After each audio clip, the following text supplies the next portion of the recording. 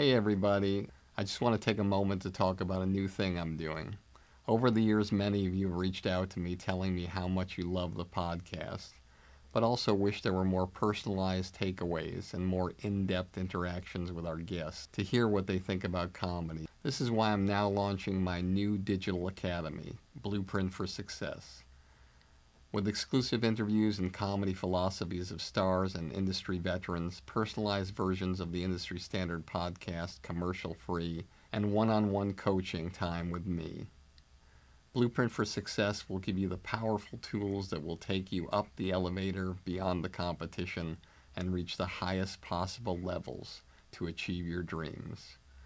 Whether it be stand-up, sketch, improv, acting, writing, producing, directing, hosting, radio podcasting, social media influencing, or even if you want a career behind the scenes as a manager or an agent. Now I'm here to help, personally.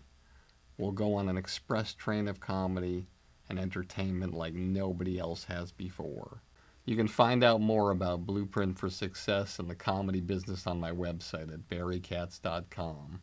Together, we'll take your career where you want it to go.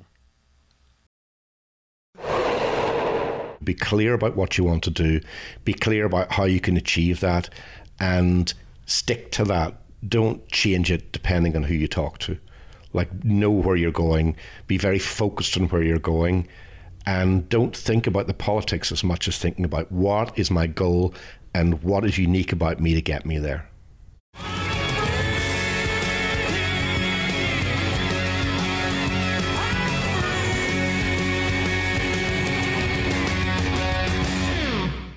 Hey everybody, welcome back to another episode of Industry Standard with me, Barry Katz. I hope you're well. For those of you coming for the first time, welcome. Thanks for subscribing. It means a lot. And I hope you enjoy this as much as I do, and the guests and the audience that has been so supportive. You know who you are. And I want to thank you guys too, who've been there from the beginning or parts of the beginning or came along the way. Your support, your subscriptions, you are passing it on to other people. It's just incredible what you've done for this show, and I will never forget it. And if you need to reach me, you can do so at Barry Katz at Twitter or Instagram, or at barrykatz.com. I would love to hear from you, and I will reach out to you as soon as I can. Sometimes it takes longer than I want, but I will reach out to you, I promise. And when I look across from my guest today, Bill Hillary, an amazing man, I think of a guy who started with a lot of adversity. The war-torn areas of Ireland that he grew up in, to the first offices he had at the BBC being blown up 5 different times. This is a guy that has always driven forward, made great choices, and known how to navigate through a myriad of different executives to rise to the top of 4 of the most respected entertainment companies in the world. A guy who was the president of Fuse TV, somebody who was the chief executive officer and president of BBC America, and also the general manager and executive vice president of Comedy Central for 5 years, and the driving force behind getting the Chappelle Show deal done, which no one had been able to wrangle Dave Chappelle in over 6 years for television, and he was able to do it. Not only that, to be able to be at a network when you're overseeing shows like The Daily Show with Jon Stewart and South Park and The Office. This guy has been there, seen it, done it, and figured out a way along his journey to be able to forge great relationships and keep doing great things over and over again, whether it be in the digital world or the traditional television world, and now working as the CEO and president of Moment to Moment, M2M, where they have an initiative where they already have a slate of more things than I can count in the development, financing, and production of feature films and scripted and unscripted television. This guy is a force, always been a great guy, always talent-friendly, knows how to deal with people internally in the walls of a big company, a mid-sized company, feature film productions, anything. This guy can make it happen. And he makes it happen through his demeanor, through the way he works with people, and his talent relations. And I know it sounds vague, and I know it sounds general, but it's not. It's a formula that's tried and true.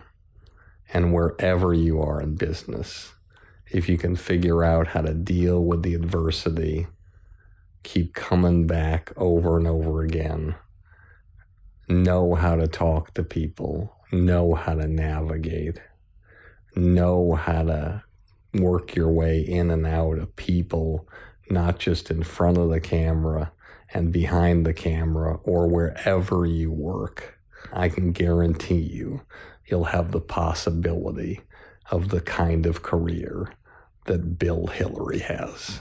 Here we go in 3, 2. This show will have laughter. I got everybody pregnant with Barry Katz and semen. I'm not comfortable with the tone this is taking. If you're undeniable, you will not be denied. If you want to be successful in show business, you get yourself a Jew white manager like Barry Katz. Being a manager is just turning no's into yeses. Creating holy shit moments. Undeniable. You fucking firing me up, Katz. I love this man. Is there anything else I should know? You're on. What? Now? I'm on the air. Barry Katz. Back in the house. Let's do this. So you got this salary at the BBC, which is really nice. You get the offer from Comedy Central, and the offer financially didn't move you. You knew you were going to take the job because, like you said earlier, you said in your own way, respect outlasts cash, and you're going to take it. But people don't understand what it's like to negotiate at the highest levels. It's a tough negotiation. Are you in a situation where you have in your mind what you want and you think you got to a place where the farthest they would go? Or as an executive at your high level who's been through so many negotiations, after you take the job, do you say to yourself, fuck, I think I left money on the table? I never regret. But what I do, because at the end of the day, you know, how long is a piece of string? It's like, you know, it can be anything. You know, I'm very practical. So the minute they made the offer, I actually, because I have 2 young boys, and so I've moved my whole family to New York. So then you have to work out how long is the contract? How much is it? How much does it cost to live in New York? How much does it cost to do schools in New York? How many flights do I get there? You know, you've got to do the practical things. Then for me, you know, in any negotiation, you have to be prepared to walk, even if you love it. Have to be. Because then you're not negotiating. And, you know, some of the negotiations I've had with, you know, Jon Stewart, who's complete genius, and Matt and Trey have been pretty tough. But you have to be prepared to walk. Otherwise, you know, it's not worth doing. So even whenever they offered me the job at Comedy Central and I wanted it and I was very excited, I had a cutoff point where I knew what I needed and I wasn't going to move to New York unless I got that cutoff. Then everything over that was icing on the cake. Was there ever a point in negotiation where you said to your representative, tell them I'm passing, I can't do it for that? Do you know, there wasn't on that one. That was not a difficult negotiation. There have been jobs that I've been offered where I've said, there's no way, you know, and, you know, there's one person said, well, we want to offer you a contract. Well, I'm not going to leave a job where I'm guaranteed pay for a year if there isn't a contract. So let's not talk anymore until that's the case. And one of the things that the audience should know about these gigs is that normally in the negotiation is something for somebody like Bill that there wouldn't be for if there was a person who they were hiring from Los Angeles or New York. Well, mainly Los Angeles, which is relocation fee. Yeah. And sometimes the relocation fee can be for an artist taking a show it might be $7,500 to $15,000. Right. But for a CEO who's got to get here and move his whole family over, it can be a real significant thing. Yeah. And so you get to Comedy Central, and obviously you have a month or more to think about it. You tell your bosses at the BBC, which must have been difficult, that you're leaving, because they must have said, well, we didn't even get a chance to match anything. We didn't get a chance to do anything. You know, I think, to be honest with you, they were pleased for me as well. My overall boss, Greg Dyke, who was then the chairman of the whole of the BBC, actually came to my office and said, look, we're sorry to lose you, but it's a very interesting opportunity. But I have to tell you that America is a juvenile country. And sometimes I think he was right, but that's exactly what he said to me. But, you know, if I was your age, I'd take the risk. Actually, they were very good. They were like, I'd take the risk. But they know who I am. They know I'm going to take a risk. So you get to Comedy Central. So your first order of business, normally there's something on a person's brain. Was it to take as many pitches in the first month as you could and sort of hear what I have to say? Sometimes presidents actually take their executives and they go to each agency and have the agency pitch all the things that they're working on. What was your initial process? We did all those things. We did all those things. We did lots of meetings in LA with the agencies. We did team meetings. We talked to the talent we had. We, you know, started to look at like who are the 10 talent people that we already work with that we think we can do something with. You know, like, should we be working with Lewis Black? Should we be working with Stephen Colbert? Although in those days he was more of a junior correspondent on The Daily Show. You know, what else can we do with Jon Stewart? Matt and Trey got something else. Like, what are the low-hanging fruit? And actually, one of the more controversial things I did, which Jon Stewart hated and Jimmy Kimmel loved, was I needed to get ratings up quickly. I needed one thing. So I bought a show that I knew had worked in the UK called BattleBots. Now, the comic element was not huge, and that's why I think John didn't like it, and I get that. Jimmy Kimmel loved it because the comedy was about the nerds that make the robots and they fight, and that did a huge rating for us. And actually that carried us for about a year until I got everything else, because it takes a year, especially if it's scripted, at least a year to get something from the initial, you know, pitch through. And I was really, I mean, the thing that you've got to be careful of when you take over a network is that because you're under pressure, you start to make very quick decisions that you haven't thought through just because you got to get something on air, and you make the wrong ones, because it takes another year after that, once you've spent your money on those, to get the next round. So actually BattleBots, controversial though it was, kind of saved our ass because it got the ratings up. We could strip it during the week, so it kept ratings in every genre up, and that allowed us then to work with people like Chappelle, do Crank Yankers, Insomniac, and all the other things that we did that actually then became much more of the foundation of Comedy Central. The second thing that you rallied around that you wanted to put on the air was what? I think it was probably Crank Yankers. So you take the pitch with Jimmy, Daniel Kellison, and Adam Carolla. Well, yeah, that's like, those are fun pitches, you know. It's like you don't get a word in edgeways. And Jimmy, you know, while you're talking to him, is like flicking through your Rolodex to see who you know and going through the drawer of your desk. And you're like, those are my private things. And, you know, Daniel Kellison's talking about himself. And Adam's being Adam. I mean, they're phenomenally funny people. I love Jimmy Kimmel and that whole team. Was there a formal presentation with puppets, or there was nothing? No, but I think we did a pilot. No, we did a pilot. And also, actually, that show, simple and all as it is, it had huge there were lots of legal problems with because it. you could only record in New Jersey and Vegas. That's right, certain places. The prank phone calls. Yeah, I think they're bringing it back. I heard they are bringing it back. Yeah. So, which is fun. So yeah, and then we did all the agency calls. And again, you know, my strategy was, but not just to go through the agents, because the problem with that is then you are getting what everybody else has pitched, no matter what they tell you. So I was very encouraging to go other directions and talk to comedians themselves, talk to managers as well as agents, you know, look right across the board. Because it's very easy to do the formulaic thing and go, okay, let's go to William Morris today and CAA tomorrow and UTA on Thursday. And then, you know, But you got to remember that their clients are clients that they're pitching to 10 different people.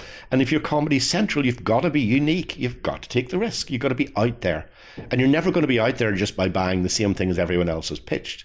And that's why, in a way, BattleBots did work, even though it wasn't a strict comedy show. So there's lots of routes to go. If you can, take us through the day before you ever had any thought process of having Chappelle and Neil Brennan come in and pitch Chappelle's show to how it got greenlit and went forward. So I met with them. Now, whose initiative was it? Do you know who was the first person to say, you've got to meet this person? Because that's what happens. It was a woman called Lauren Gray, and she did all the stand-up comedy. And I'd gone to her and said, look, which of the comedians are you working? Because this is what you do. Rather than just going to the managers and the agents, who do you believe should be a talent that we invest in exclusively on Comedy Central, at least have their major show on Comedy Central? And she'd brought a couple of people, and Chappelle was one of those people that she really believed in. I met with him. I do think he had a 2-year deal with Fox, not first look, like he couldn't work anywhere else. Because when I first met Chappelle, you always ask how long will you tie someone up for? How big a contract will you give them? And he'd been at Fox for 2 years. Nothing had gone to pilot. He'd brought all these ideas and nothing had happened. So he didn't want to, do a deal which tied him for 2 to 3 years, but we couldn't invest in somebody that wouldn't give us that commitment. So that was one of the sticking points. So he had a deal with Fox that didn't go anywhere. And I had to wait until that deal was finished, which I think was about a month after. Obviously, we talked about doing something a month after we met. And then very quickly, we made the pilot. I saw that on the 2nd of July, because I remember, I was in LA, and I really liked it. I really thought it had a voice that was unique. It was political, but in a very entertaining way, and it really made you think about race and America and what's happening. And literally a week after that, that was the great thing about Comedy Central. It was very small, so we could just make those decisions very quickly. And what's odd is that it wasn't a show that was a huge budget. Yeah, but he had 50% of the back end. But the back end doesn't come in until... No, but here's the thing. They were smart enough to realize that the DVD sales alone were going to be, way more important than a big... So they went, which I think is a very smart thing to do. You go for the back end, even though you may not get it. And he made a fortune out of that. No other show had ever sold that many DVDs. Highest selling DVD. And so one of the things you did with the deal with Chappelle that was always surprising to me, because he had such bad experiences in television, and normally every television deal is 6.5 years, but the Chappelle deal was 2 years. Yeah. And that shocked me that anybody would do a deal with anybody for 2 years, knowing that if it was a success, they're in trouble because they're going to have to try to get that person back. Yeah, he wouldn't. I wouldn't have got him for any longer. He'd had a bad experience. Was that hard selling the powers that be? Hey, we have to do a 2-year deal with this one. No, because the pilot was good and we could see it. And quite honestly, better to have him for 2 years than not at all. And I don't think we would have got him at all had we tried to tie him. He'd been pretty much burned by the Fox deal. And also, the great thing about Comedy Central in those days was it was about relationship. I got on very well with him. A famous night, we did an animated series with Robert Evans. And we had a big party launch at his house in LA, very Hollywood, very, and Chappelle was there, very out of sorts, didn't like being there, didn't really want to be part of the LA scene. And so our talent wrangler came, oh, you need to talk to Chappelle, he's not happy, blah, blah, blah, blah, blah. And so I went to talk to him, and I think I mentioned earlier, we talked about Northern Ireland, we talked about the Troubles, we talked about South Africa, we talked about race politics. I was blown away. I was absolutely not bored. I really liked talking to him, and I realized just how smart he really was, and that his comedy came from somewhere that he'd really thought through. It wasn't, I'm the next Richard Pryor. He had a real unique message and something new to say. So we'd built up a very good relationship. And there was the odd Sunday morning when I got a call at 9 going, Chappelle doesn't want to go into the studio. And I'd go down from the Upper West Side in New York and we'd talk and, we had a good relationship. It's all about relationship at the end of the day. And, I say that to people as well. You can sign somebody up for 6 years, but if they don't want, especially comedians, if they don't want to work for you, what are you going to do? Force them to come up with jokes? I mean, never going to happen. And I would rather do something which is not a long contract where it's built on relationship than something that they resent after 2 years, because you're still not going to get the work out of them. You're in your offices, the show premieres. When do you know, and everybody knows at Comedy Central, holy shit, this is insane. It was the first show. The first show? Yeah, because we did marketing for it. And also, to be really honest with you, not everybody wanted to do that show. Our research were saying things like, oh, it's too black and, it's a white audience in Comedy Central. Ad sales were worried about it being, the guys who sell the adverts were worried about it being, outrageous. So there was some resistance.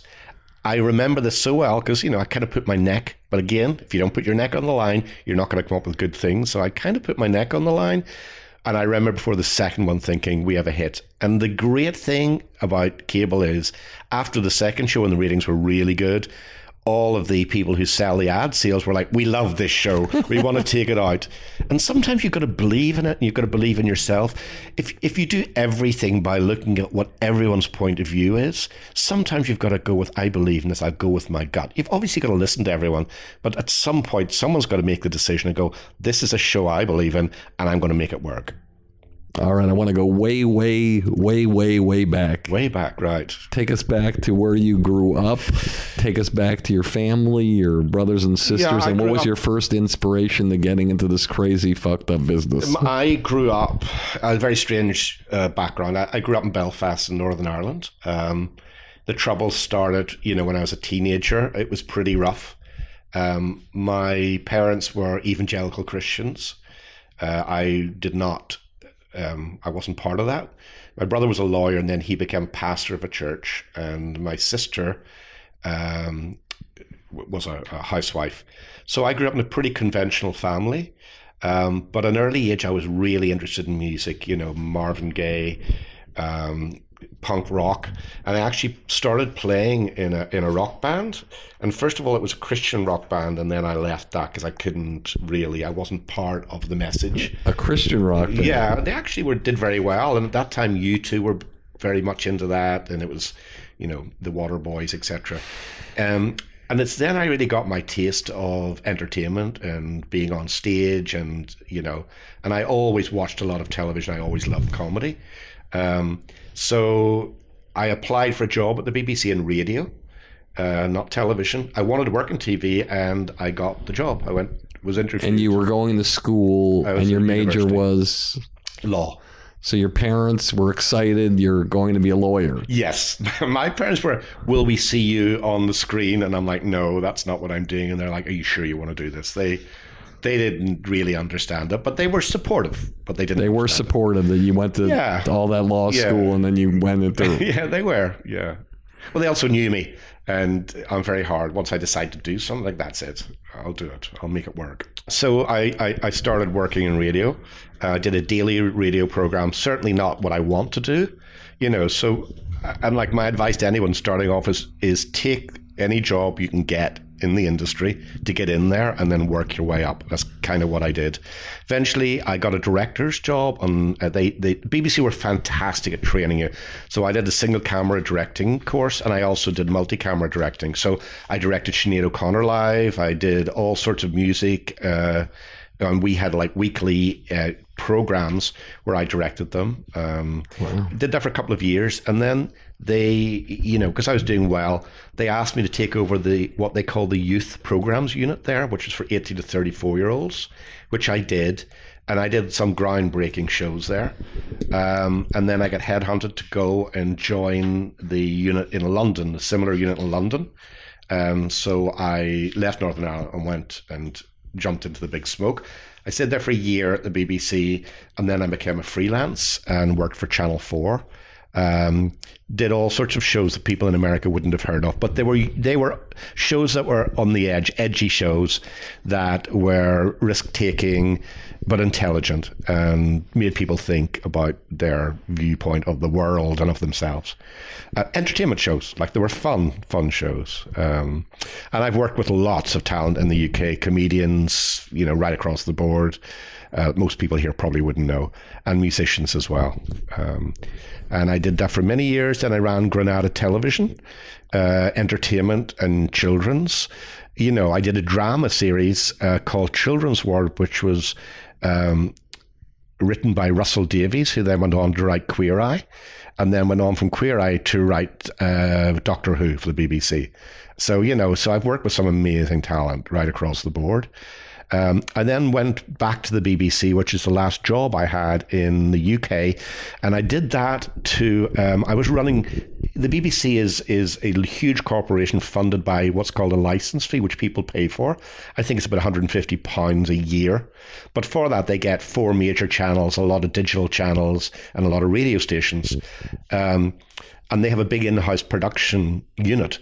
But because they want to keep competition in the marketplace, they don't want a monopoly at the BBC. So 25% of all of the BBC's output had to come from independent producers who were not owned by the BBC. And I ran that. So I ran 25% of the BBC's output. That was the last job I had. So it was a huge job. I can't remember the budget. It was like £1 billion. It was huge because they have 4 network channels and, all the rest. And then I got the call from Comedy Central. And so the budget for the year at Comedy Central, what percentage of that was from the BBC? I honestly, genuinely don't remember, but I think it was about 120 million. Hey everybody, I hope you're enjoying this episode as much as I am. If you made it this far and you haven't fallen asleep yet, then you must be the type of person who's serious about having a career in the comedy business. That's why I'm offering you my Blueprint for Success, a one-of-a-kind all-access pass into my knowledge and experience after over 40 years of working with the best of the best in this crazy entertainment industry. I'll tell you all the stories, all the philosophies, give you all the great special guests, and even give you one-on-one private consultations to help you expand, enhance, and skyrocket your comedy career. Just go to barrykatz.com and click on Blueprint for Success to learn more about my groundbreaking digital academy that I've created just for you. With it, we can take your career so far that one day, instead of listening to this podcast, you'll be interviewed on it. Hey everybody, I've talked a lot about AquaTrue on this show, the amazing water purification system that's literally a miniature water cooler in your home that purifies the water in a way that no one else has ever figured out how to do. It's this incredibly efficient piece of equipment, and it gives you the best tasting water you can ever imagine for pennies. You just take it out of the box, plug it in, put your tap water in it, and it takes out all the bad chemicals and gives you the best and healthiest water you can ever imagine, saving you thousands of dollars each year from buying bottled water in the store. I have one at my house and office, and everyone who uses it orders one, and you should too. Just go to industrystandardwater.com and type in the promo code Barry, and if you act now, you can get $100 off and start enjoying the best and most cost-effective water you've ever had, and never waste another dollar buying bottled water again. I just want to share another groundbreaking product with you. It's a revolutionary air purifier that will change the way your home operates, and I'm talking about the Air Doctor. The air inside our home can be up to 100 times more polluted than the air outside, but with the Air Doctor, you don't have to worry about it, as it removes dust, pet hair, mold, pollen, flu viruses, and so many other contaminants that circulate throughout our homes. Till now, the only thing that could come close to this product were systems that cost thousands of dollars. But now you can get the Air Doctor for a fraction of the cost, normally $600. And if you don't believe me, check Amazon. But for a limited time, I can give you 50% off and save you $300. Just go to airdoctorpro.com, type in the promo code Barry, and get rid of all the bad toxins in your home. I'm telling you, I have this product. It really, really works. So get one now and start breathing the cleanest and healthiest air you can ever imagine. And so after Comedy Central, what happened? After Comedy Central, I got headhunted to go and run BBC America, the channel, which I enjoyed doing. I'd obviously knew British product, you know. How was that different than the first BBC job? Oh, much smaller. And it was taking BBC shows. A lot of them existed. Some didn't, but a lot existed, and repackaging them here and building the network into like a much bigger network, getting distribution. But I'd been here 5.5 years at Comedy Central, so I knew America pretty well then. And, you know, we did lots of shows there, drama shows from ITV and BBC, British product. We rebranded the network. We built their digital, you know, we put in a marketing team. So it became a very mature network then. And I did that for about 3 years. And then I felt at the end of it, you know, there wasn't a lot more to do there. It was doing well. You know, they would continue to build it. And then I took, you see, this is what I've been about, taking risks. I took a kind of a side turn and went to work for an advertising agency called Interpublic Group. And I wanted to do that because I really wanted to understand, you know, the funding mechanism for content, for programming. So I worked with advertisers who funded movies and some reality shows where they put the budgets in up front and then they sold them as a license to the network. Sounds very complicated. Working with Bill Sella. So I did that for a couple of years. And then another sideways step was to work with a guy called John Heyman, who you wouldn't know, but he's a famous film guy who's was around for a long, long time. He actually invented debt financing for major movies like Disney. He knows them all. You know, Rupert Murdoch and Iger. He's kind of an iconic British guy, and I worked with him for 3 years. We had a partnership where we sold shows internationally, and he really taught me all about the international market. It was such great fun. And then John got ill. And another headhunter asked me, they'd been talking to me for quite a while about would I be interested in coming to run Nouveau TV. And I'd said no because I didn't, you know, it was a small cable station. I'd run big ones and small ones. Was this before or after Jennifer Lopez? This was after, because it was Jennifer Lopez really that she wanted someone with experience. So they'd done the deal with her, and then they brought me in to run the creative. I wasn't the president, I was the creative side. Then they bought Fuse and made me president over everything of creative and marketing and international, not the affiliate sales side. And I did that for about 5 years altogether. We worked with Gabriel Iglesias, with Jennifer, you know, with a lot of talent across the board. It was a fun time. They're a great team of people. I love the Latino market. I'm not sure at the end of the day if I totally believe that the Latino audience need or want a standalone Spanish language or English language Latino network, but it was pretty popular. I left that, you know, because I'd done my time. It was fun. It was a great team. We brought Gabe in. We did Big Frida. You know, there were lots of shows that actually were working. But I decided I wanted to get away from corporate. And as you've seen in my career, I have taken sideways moves because I have to really be excited about something and believe in it. So I've set up my own company with a young, hungry business guy who's, who is like if I have a fault, it is sometimes I'm not that pushy. And in America, you've got to be pushy. And I'm not a street fighter. Frankie, my partner, is.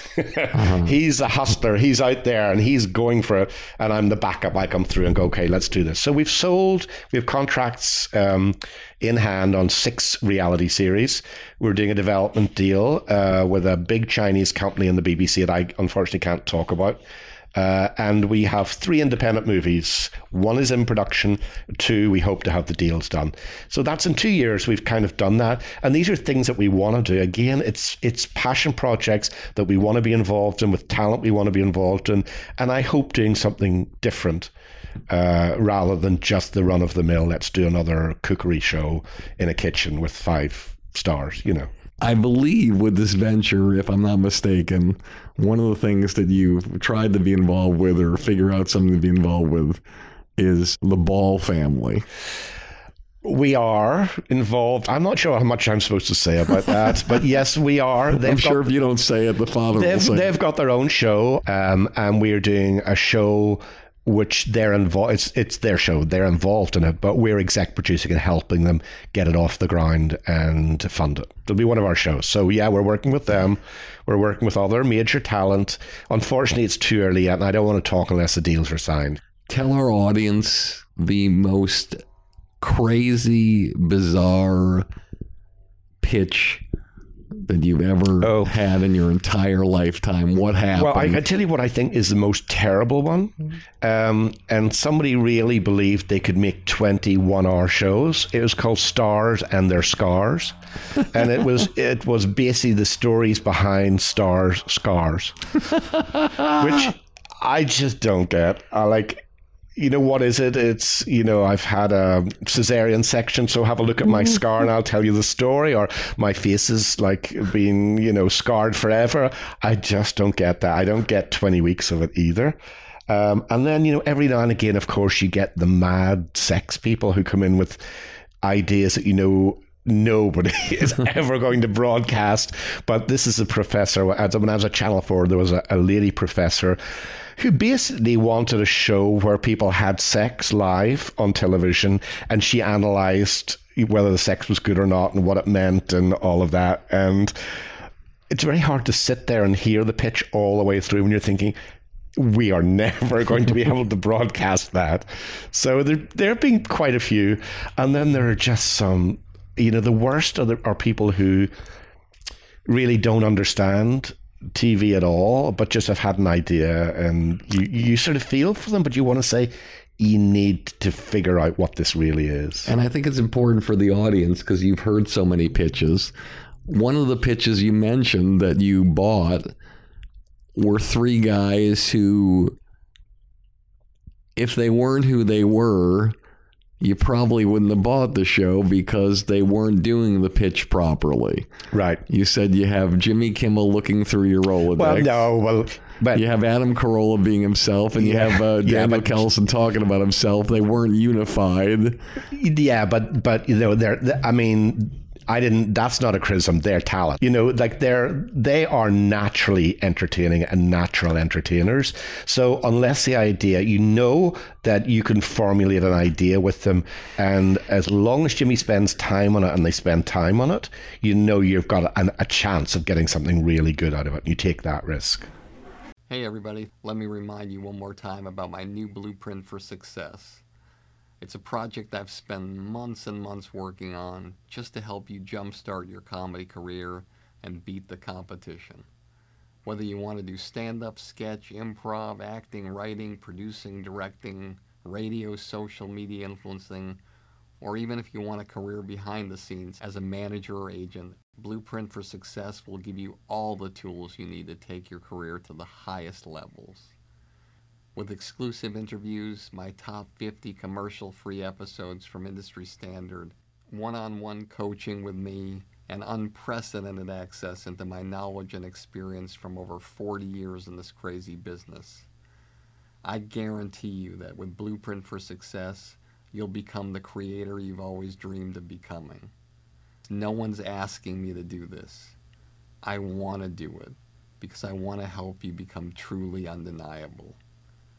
So just go to barrykatz.com, click on Blueprint for Success, and start your incredible journey today. I truly can't wait to work with you to help you change the trajectory of your comedy career forever. If there was a formula for the best pitches that you've heard, just like people say, hey, when you're interviewing for a job, you should do this, this, and this.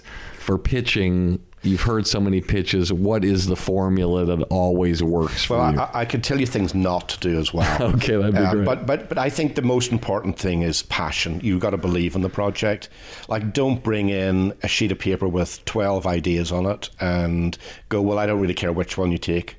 You know, you've got to believe in the project. And there are people do that. You like it better when people come in and it's one thing. Yes. Yeah, I really believe in this. Because sometimes what happens, and this might have happened to you once in your lifetime, somebody comes in and they pitch the show, and you being the honest person you are, they finish pitching, and you say, look, it's a great pitch, but I don't think the network's going to do a show like that. Is there anything else you have? Right. And then the thing they pitch off the top of their head, you buy. That's different, though, because that's usually talent.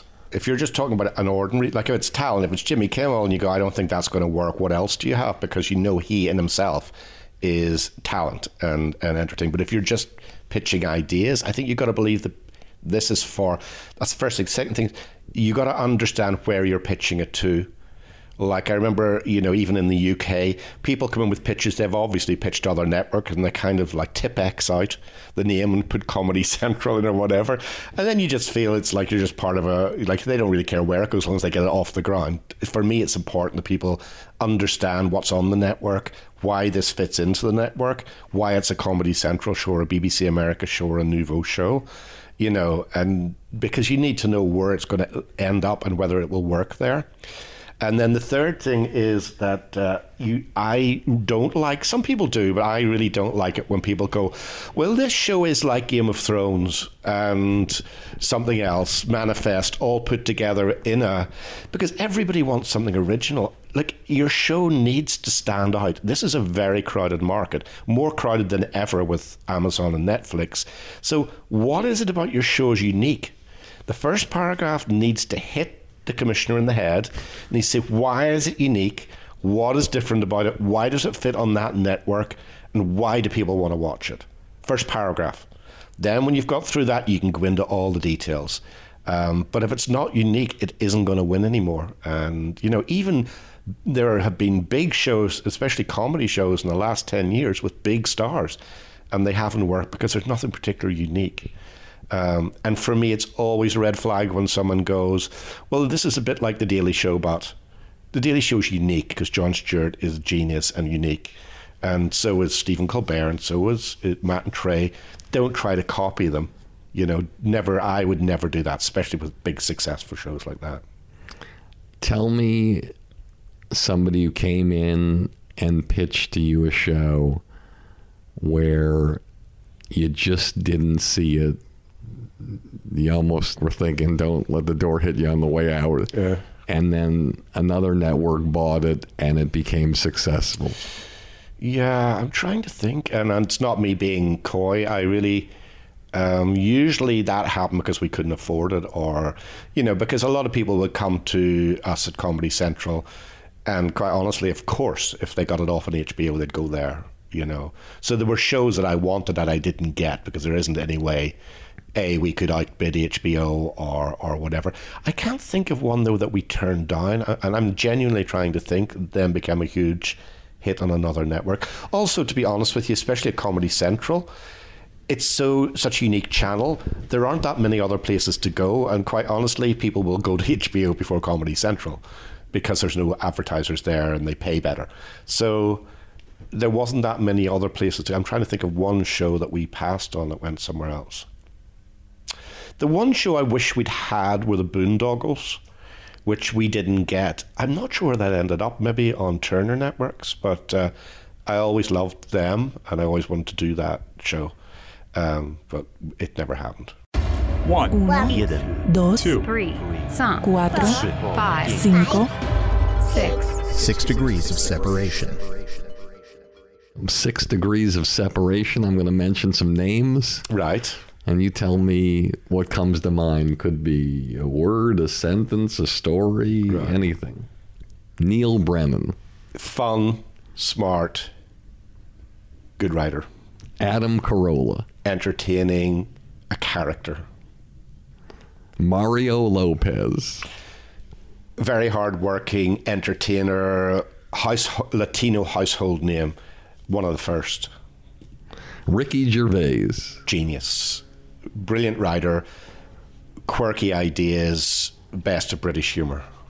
Ben Stein. Funny, smart, quirky. Reno 911. Great little series, improvised comedy, very hard to do. I think we did 3 series. Clever cast and crew. And John Landgraf was the producer. Of course, the president of FX. Wow. Jimmy Kimmel. Jimmy Kimmel, smart, warm, funny, entertaining, a star. Gabriel Iglesias.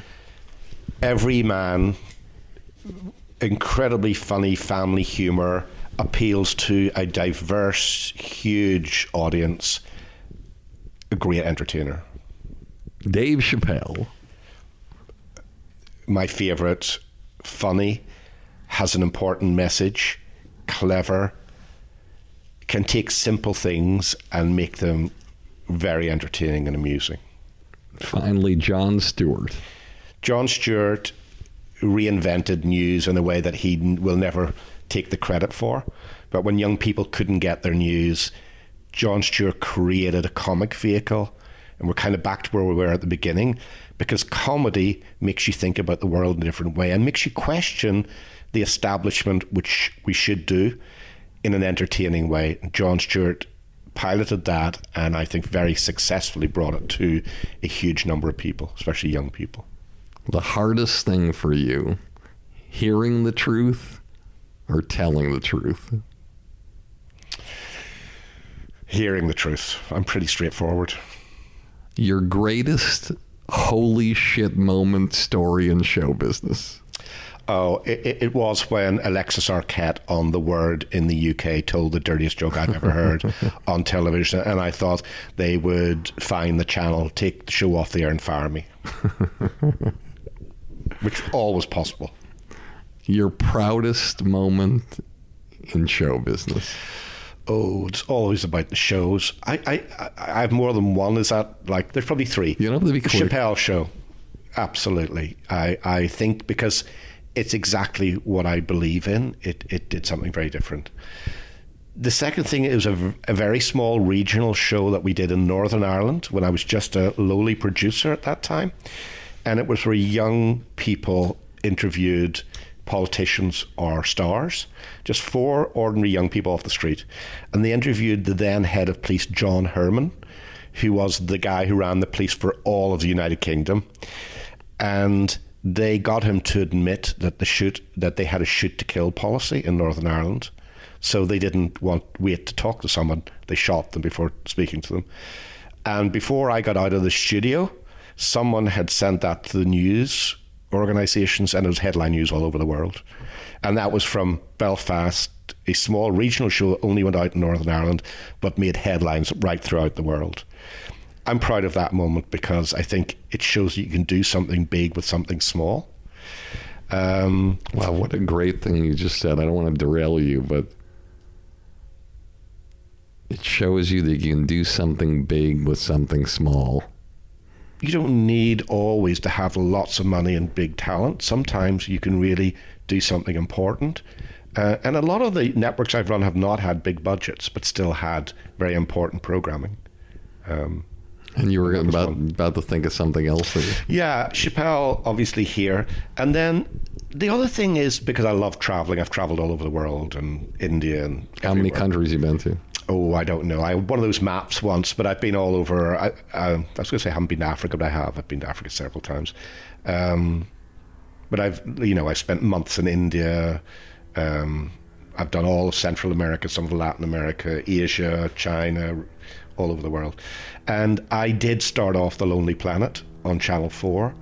And I was proud of that because that's the typical example of taking a different route. When they came with that idea, they had 2 models presenting, a male model and a female model, both very good looking, but not very bland. And the whole thing about The Lonely Planet is you're supposed to go and live in Uzbekistan and actually fit in with the people and find out about the culture. So I made them go and bring in people who'd never done television before but had travelled. And one guy was working in a market in South London. He had bad teeth. He was like not a television presenter at all, but he travelled the world and he'd almost died travelling the world, and he was the real deal. And I think he did all 17 years of it. I mean... Did you spend the money with the network to fix his teeth? We did, actually. We did. That's terrible. I'm not going to even say his name. But I was proud of that series because it was... it lasted and it was very different. And the perceived wisdom was, oh, no, you need very good-looking presenters, which is very American, of course. And then the last one was a show called Eurotrash, with Jean-Paul Gaultier, who's a big French presenter, and Jean-Paul Gaultier, the designer, and Antoine Decaune, and that ran on Channel 4 for long, and The Big Breakfast, and The Word. I could go on forever. Sorry, I'll stop now. Your biggest disappointment in show business and how you used it to fuel yourself to the next level? I think the biggest disappointment sometimes, if I'm really honest, is when either agents or managers work against the talent's best interests, what I believed was, and I just couldn't do a deal. And it was more just not being able to convince certain talent that they should be on the network that I'm running. Maybe that's the biggest disappointment. And you go, I don't know what more I can do. And there probably is nothing more you can do, but you still feel pretty lousy because it means they don't believe in the channel and they don't believe in what you're doing.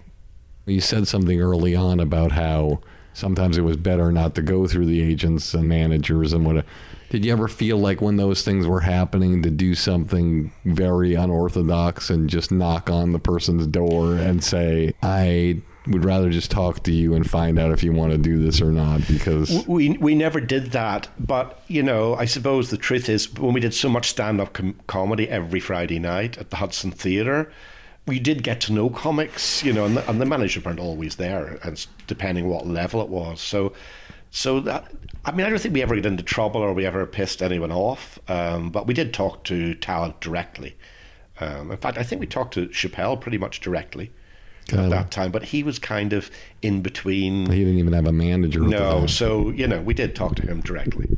But I wouldn't do that. If they have a manager, the best way is always to be open. You go to the manager. I suppose where I get disappointed if they just don't get what you want to do on the network. Actually, I do think of one talent I was incredibly disappointed, and they just didn't want to be on Comedy Central. And they were big talent. And it wasn't even about the money. I didn't care if it was about the money or they wanted to do a special on the HBO. I get that. That's completely understandable. They just didn't want to be on Comedy Central. And I couldn't understand why. What advice do you have for the young executive who's moving up through the ranks and to navigate and have the kind of career you have? But also, what advice do you have for the young comedy talent? How to move up, what kind of comedy to do, how to build your brand in a way that gets noticed by somebody like you. And then when they do, how do they come in and convince you to do something? And then after they convince you, how do they put it together to where you look at the video and you're like, that's who I want to have on my network? Well, let's take the executives first. I think my advice is believe in your ideas and your creativity as much as yourself. Don't just believe in the politics, but actually what you want to do. Be clear about what you want to do. Be clear about how you can achieve that and stick to that. Don't change it depending on who you talk to. Know where you're going. Be very focused on where you're going. And don't think about the politics as much as thinking about what is my goal and what is unique about me to get me there. And to young comic talent, wow, that's so hard. Believe in your voice. Don't give up. Honestly, that's what it's about, because it's so subjective anyway, comedy, that there are people out there who will want your voice. And it's hard when you start, but do as much stand-up as you can, get to be known on the circuit, but have a unique voice. A unique voice is more important than anything else when it comes to comedy. Don't copy anyone else. Just be unique. Bill Hillary, this has been amazing. I love your home. Thank you for inviting us in here. Thank you very much. And it's been a long time coming. It has. Right. But I'm so grateful that you did this. Thank you very much. You're very inspiring. Thank you very much indeed. It's been great to talk to you. Okay, I'm going to scroll through the list of people who sent me a message, and one of these people will be a lucky winner. And they'll get to attend a podcast live with one of my guests, meet them, shake their hand, ask them a few questions, or else if they're out of town, out of state, or out of the country, we'll Skype them in or FaceTime them or anything like that so they can be there. Why not? So let me look here randomly and pick somebody. Landing on Motley This, January 18th, 2017. Heading reads Abide, 5 stars. The comment reads awesome. Okay.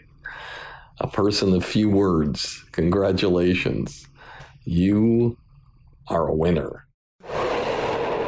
And that wraps up part 1 of our podcast. I just wanted to thank my incredible partners, starting with AquaTrue, the revolutionary miniature countertop water purification system that works straight out of the box.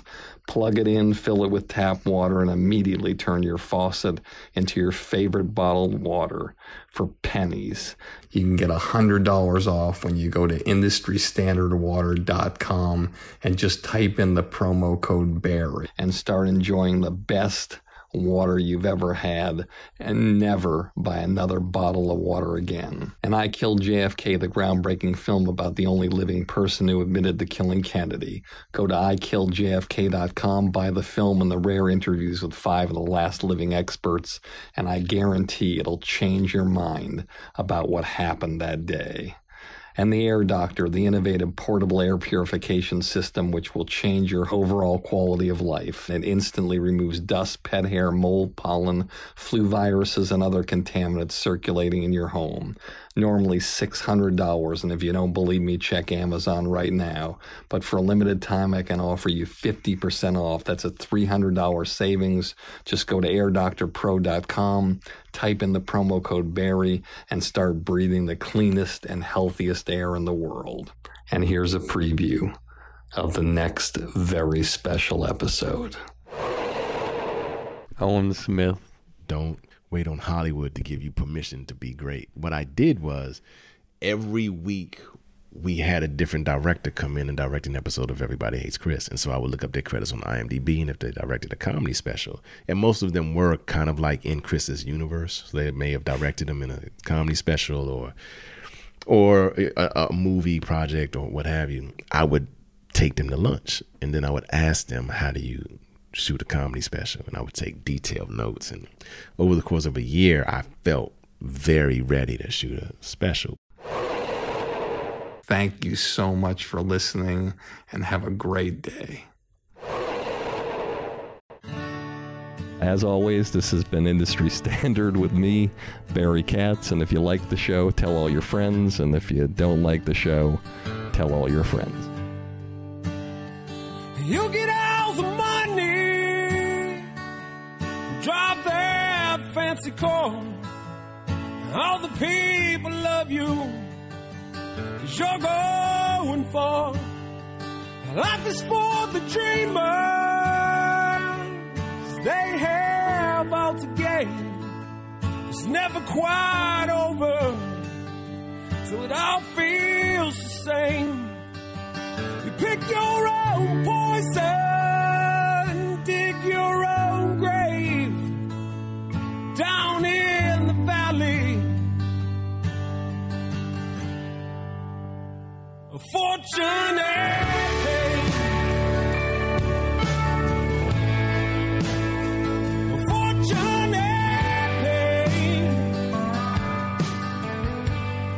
Thank you for listening to Industry Standard with Barry Katz. If you'd like more info on our schedule of new episodes or how to reach Barry through Twitter, Facebook, or email, go to barrykatz.com. Before you leave, please take a moment to subscribe to our podcast, leave a comment, and rate it, even if you think it blows. Thank you for your support, and have a great day.